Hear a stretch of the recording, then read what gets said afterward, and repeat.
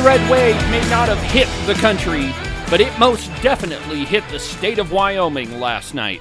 In race after race, conservative legislators won their seat in the House of Representatives. Dan Zwanitzer, Steve Harshman, and Albert Sommers are most likely beside themselves with grief now that the liberal establishment in Cheyenne has been kicked out of the People's House. That's right, my friends. Conservatives have the majority in the House of Representatives. Well, good morning, my friends, and welcome to this post-general election wrap-up. From high above all other sanctimoniously ignorant forms of Wyoming mainstream media, this is Cowboy State Politics. I, of course, am your illustrious host, David Iverson, firmly ensconced behind the silver Cowboy State Politics microphone and broadcasting to you from the base of the Bighorns in beautiful Buffalo, Wyoming. Cowboy State Politics is the most listened to political podcast in the state of Wyoming. And allow me to point out just one little detail that I'm sure went completely unnoticed by the liberal Wyoming media. Every single conservative that had an interview on Cowboy State Politics won their election, and they won big. This just goes to show you the power of this program. Now, while we can't take all of the credit, that would be pretty arrogant, we can take some of it. I was told a long time ago that there are no coincidences in Wyoming politics, and this isn't one either. This program is most definitely a force in Wyoming politics. Oh, and one more thing. Dan Zwanitzer and Harshman and Sommers and Representative Bill Henderson, if you thought I was a little irritating before, you just wait until you see what I've got planned. Whoa, I think you got to stop and take a look at what you're doing here. I speak against this because it kind of reminds me of that fairy tale, Cinderella. Oh, and who could forget Nancy Case? Nancy, you're just going to love what's coming next. All right, enough about me. Let's talk about them. Conservatives in the state of Wyoming had major victories all across the state. And not a single redcoat in all of these contested races was spared. And this morning, we're going to go through several of them, and I'll tell you how they all ended up. I've also got a quick reaction from Representative Mark Jennings about last night's election. But before we get to all of that, some completely outrageous self-aggrandizement. That is, if you haven't heard enough of that already. You can listen to the podcast on any of your favorite podcasting apps. iHeartRadio, iTunes, TuneIn, really any of them will work. But the easiest way is just to go to the website, cowboystatepolitics.com. There you can find all of the shows, as well as any of the articles that I might bring up during the course of a program. If you're one of these people that think like Representative Dan Zwanitzer, and you don't know what's about to happen in the Wyoming State Legislature, well, you can go to cowboystatepolitics.com, pull up an article, and I'll explain it to you that your liberal agenda is over. None of this would be possible the entire last 2 years without the generous sponsors of Cowboy State Politics, and I want to thank each and every one of them. Morton Buildings, the Wing It Food Truck, the Buffalo Wool Company, New Trend Hats, Gunrunner Auctions, and 307 Cowboy Country and Fabrication. Thank you very much, all of you. I don't have the words to express how thankful I am to all of you for your work for Wyoming, for the conservative movement, and for Cowboy State Politics. Thank you. Okay, on with the drubbing that the Redcoats took last night in the general election. We begin on the eastern side of the state in Converse County, where Tommy Strzok handily defeated Bruce Jones, her independent challenger. You know who Bruce Jones is, possibly the worst mayor in the history of all of Converse County. The vote total on that one is Tommy Strzok, 2,266, to Bruce Jones's 1,079. That's a difference of about 1,187 votes. This one I found a little bit surprising because Tommy Strzok was very popular during the primary election. She's a rancher, Before the primary, Tommy did a lot of work in advocating for your medical freedom. There was lots of rallies that she set up to protest what the Converse County Hospital was doing to Converse County citizens. That she won didn't come as that big of a surprise to me, but what did kind of surprise me is that she had a challenger, an independent challenger, in Bruce Jones. In that race, Bruce Jones raised a little over $19,000. That's roughly $16 a vote. At that price, he may very well have taken every single person that voted for him to lunch. Well, maybe that wouldn't cover it because with Biden's inflation, $16 probably would only get you a meal at McDonald's. But still, $16 a vote. And listen to some of the names on the list. Ogden Driscoll, Joanne True, Shane True, Dimer True. So in this race, the Redcoats had a vested interest in defeating Tommy Strzok. Sorry about your luck, guys. But it kind of makes you wonder why Ogden Driscoll was involved in this race. You know, the soon-to-be Senate president. Well, clearly, Ogden is not nearly as conservative as he led all of the Crook County citizens to believe. While Bruce Jones's $19,000 is a sizable amount of money, it's nowhere even close to Todd Peterson's $25,000 that he raised in order to defeat the Republican nominee, Scott Smith. The soon-to-be representative from House District 5, Scott Smith, handily defeated Peterson by 592 votes, meaning that Peterson spent about $15.60 a vote. In all fairness, though, Smith raised a sizable amount of money, too. His donations total about $35,000. But keep in mind that Scott Smith had to go through both the primary and the general election, as opposed to the two aforementioned challengers only had to go through the general election. Down in Wheatland, Representative Jeremy Haroldson handily defeated flip-flopper redcoat Dan Brecht by 1,100 votes to retain his seat. The race in House District 44 between Tamara Trujillo and leftist activist Sarah Burlingame was a little bit more of a squeaker. Trujillo ended up defeating Burlingame by 321 votes. This was a huge win for conservatives. That district tends to lean more Democratic, and it's the seat that Sarah Burlingame held before she was defeated by John Romero Martinez. This is also a race where there's an interesting story between all the campaign financing. Burlingame raised in excess of $28,000.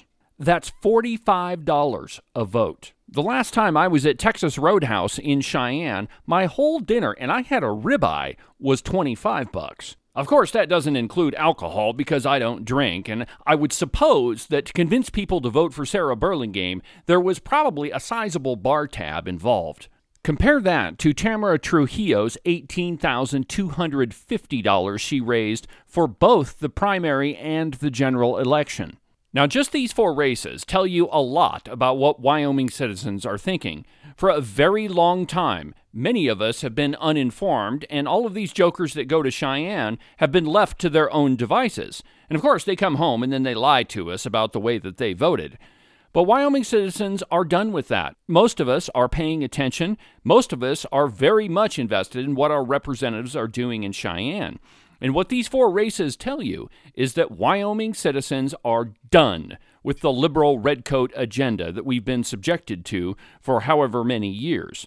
The other side of the mountain really wasn't as competitive as the eastern half of the state. However, there were some great conservative victories over there. Sarah Parker Penn defeated Democrat Andy LeBeau by 210 votes. While in most races in Wyoming, it was a conservative Republican defeating a liberal redcoat, this one is actually a flip because Andy LeBeau was the Democrat that held that seat for the last 2 years. The numbers are also pretty interesting here.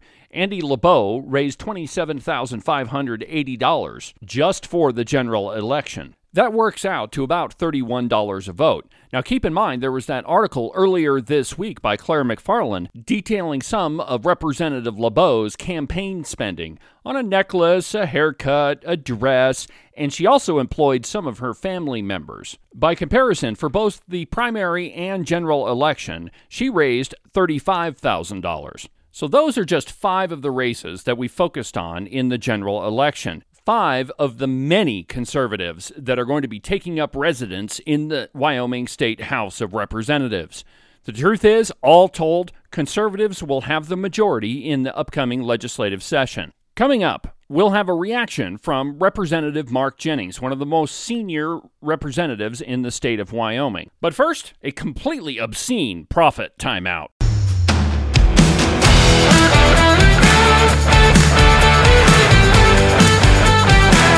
This episode of Cowboy State Politics is brought to you by Morton Buildings. If you're in the market for an outbuilding or a garage or a barn or a roping arena or a gigantic warehouse, well, then you should call my friends Nick and Jesse at Morton Buildings, 307-674-2532. These guys are the experts in metal building construction. They've been doing it longer than anybody else, and they definitely do it better than anybody else. So it doesn't really matter what type of building you're interested in. Give Nick and Jesse a call. Again, their phone number is 307-674-2532. My friends, it's Wednesday, and you know what that means? Gun of the Week time from Gunrunner Auctions.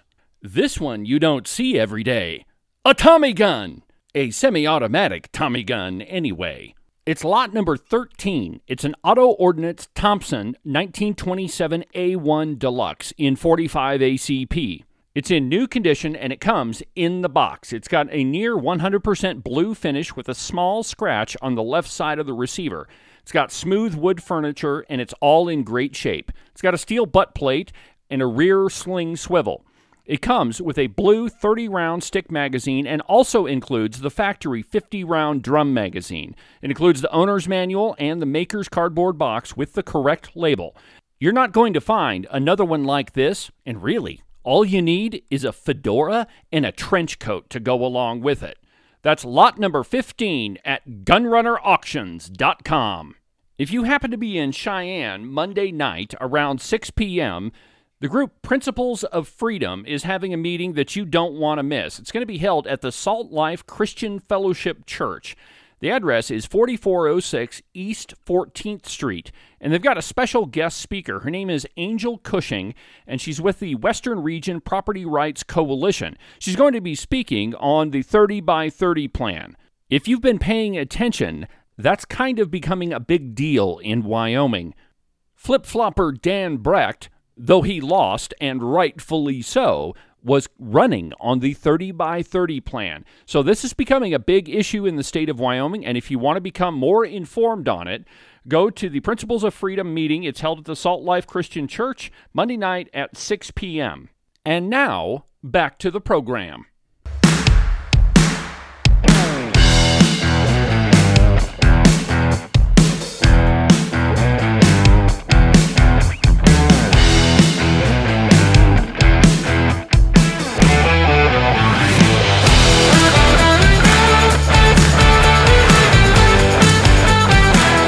This morning, I caught up with Representative Mark Jennings to get a reaction from him on last night's general election. Here's what he had to say. For reaction to last night's general election, I have one of the most senior representatives in the Wyoming legislature, Mark Jennings. How are you feeling this morning, Mark? Well, it was a very good night for the conservative grassroots of Wyoming, David. Thanks for having me on today, too. Of course. You know, the red wave may not have hit the country like we wanted it to, but it most certainly hit Wyoming. It did last night. For anybody that knows a number of these people, and I've worked with many of them, in fact, most of them, and it was just a really good night for conservative Republicans last night. Well, and if you look at all the races that were contested last night, and by contested I mean that there was a number of independent candidates running against the conservative Republican nominees, and they all lost big. Yeah, it was huge margins, and our people did their due diligence and held that at bay, and the party helped out there and held the line on that, and it was very good to see them hold that back against those independents. Now, the two races that I think were most, I don't know what you call them, were the biggest example of what the Wyoming Republican establishment in Wyoming was trying to do was Jeremy Haraldson's race and Scott Smith. both of those two independents, Dan Brecht and Todd Peterson, they were very much establishment, business development, your typical liberal Republican type candidates that we see in Wyoming, and they didn't even come close to winning. Yeah, that's right. And both Jeremy and Scott Smith both did due diligence as quickly as they could organize for last minute trying to get your name on the ballot, and actually Tommy Strock did well too. Yeah, that race wasn't even close. And one more that I want to ask you about is down in Cheyenne, where Tamara Trujillo won her seat in the House. She defeated Sarah Burlingame. I mean, that's a big win for conservatives right there. Sarah's one of the organizers on the Democrat side, and very radical in the wokeism and stuff like that. And so that was a hard fought, and Tamara did a really good job. Another one that kind of was that way was Sarah Penn over in Riverton. Oh, I'm so happy to see Sarah in the House. That was an awesome victory. It was, and there was a lot of people that didn't think that she would pull that off, but she worked hard the whole time. We worked with her quite a bit off and on through the whole campaign, and with the Democrat base in there, Sarah really did a good job. I mean, and like you said, same thing with Tamara Trujillo, to be able to hold back. I mean, there was big money that came through Sarah Burlingame's hands on that campaign, I'm sure. So, Mark, where does this put us as far as the House is concerned? Well, for the conservative Republicans, the grassroots has spoken pretty loud. I put us really right at the halfway mark. It's the closest. Last time we were just at a third or a little bit under a third, and now we are right on the 50% mark. It'd go a little bit either way, but basically there's about 31 grassroots conservatives in there, right in that number. With that margin, you ought to be able to stop or at least halt any sort of bill that is not conservative spending or social issues or any of those things. It helped turn the tide last night. It was like you said, it as you started out with the red wave, it was a conservative red wave that hit, and it will no longer be that those things will just slide through and that we're just not able to stop them. On a budget year now, we can stop anything on a 2/3 introduction vote outside of the actual budget bill. I mean, that we're talking those kinds of numbers, and we're close enough on a regular deal that we will be able to stop a lot of bad stuff, and we'll be able to introduce and just grab 2 or 3, 4 people and make it through now. Okay, Mark. Well, sounds like you pretty much have the majority in the House of Representatives. What are a couple of items on your agenda that you've been, bills that you want to introduce or things that we want to get accomplished first off? Well, I think having just come through an election, one of the first things out of the gate will be like crossover. We'll address that bill. That's made it through the Senate twice and died on the drawer on the House side. So hopefully that will be one of the first ones. There's obviously some things in the school, the wokeism things that need to be addressed right out of the gate, and should be men and women's sports, and some of our more left-leaning ideas that we've not been able to just completely squash. I think at the very beginning we should be able to make that point should be well taken by the conservatives. Hopefully we can look at some transparency and simplification of our budget process. The longer-term goal would be to go to a cash-based budget.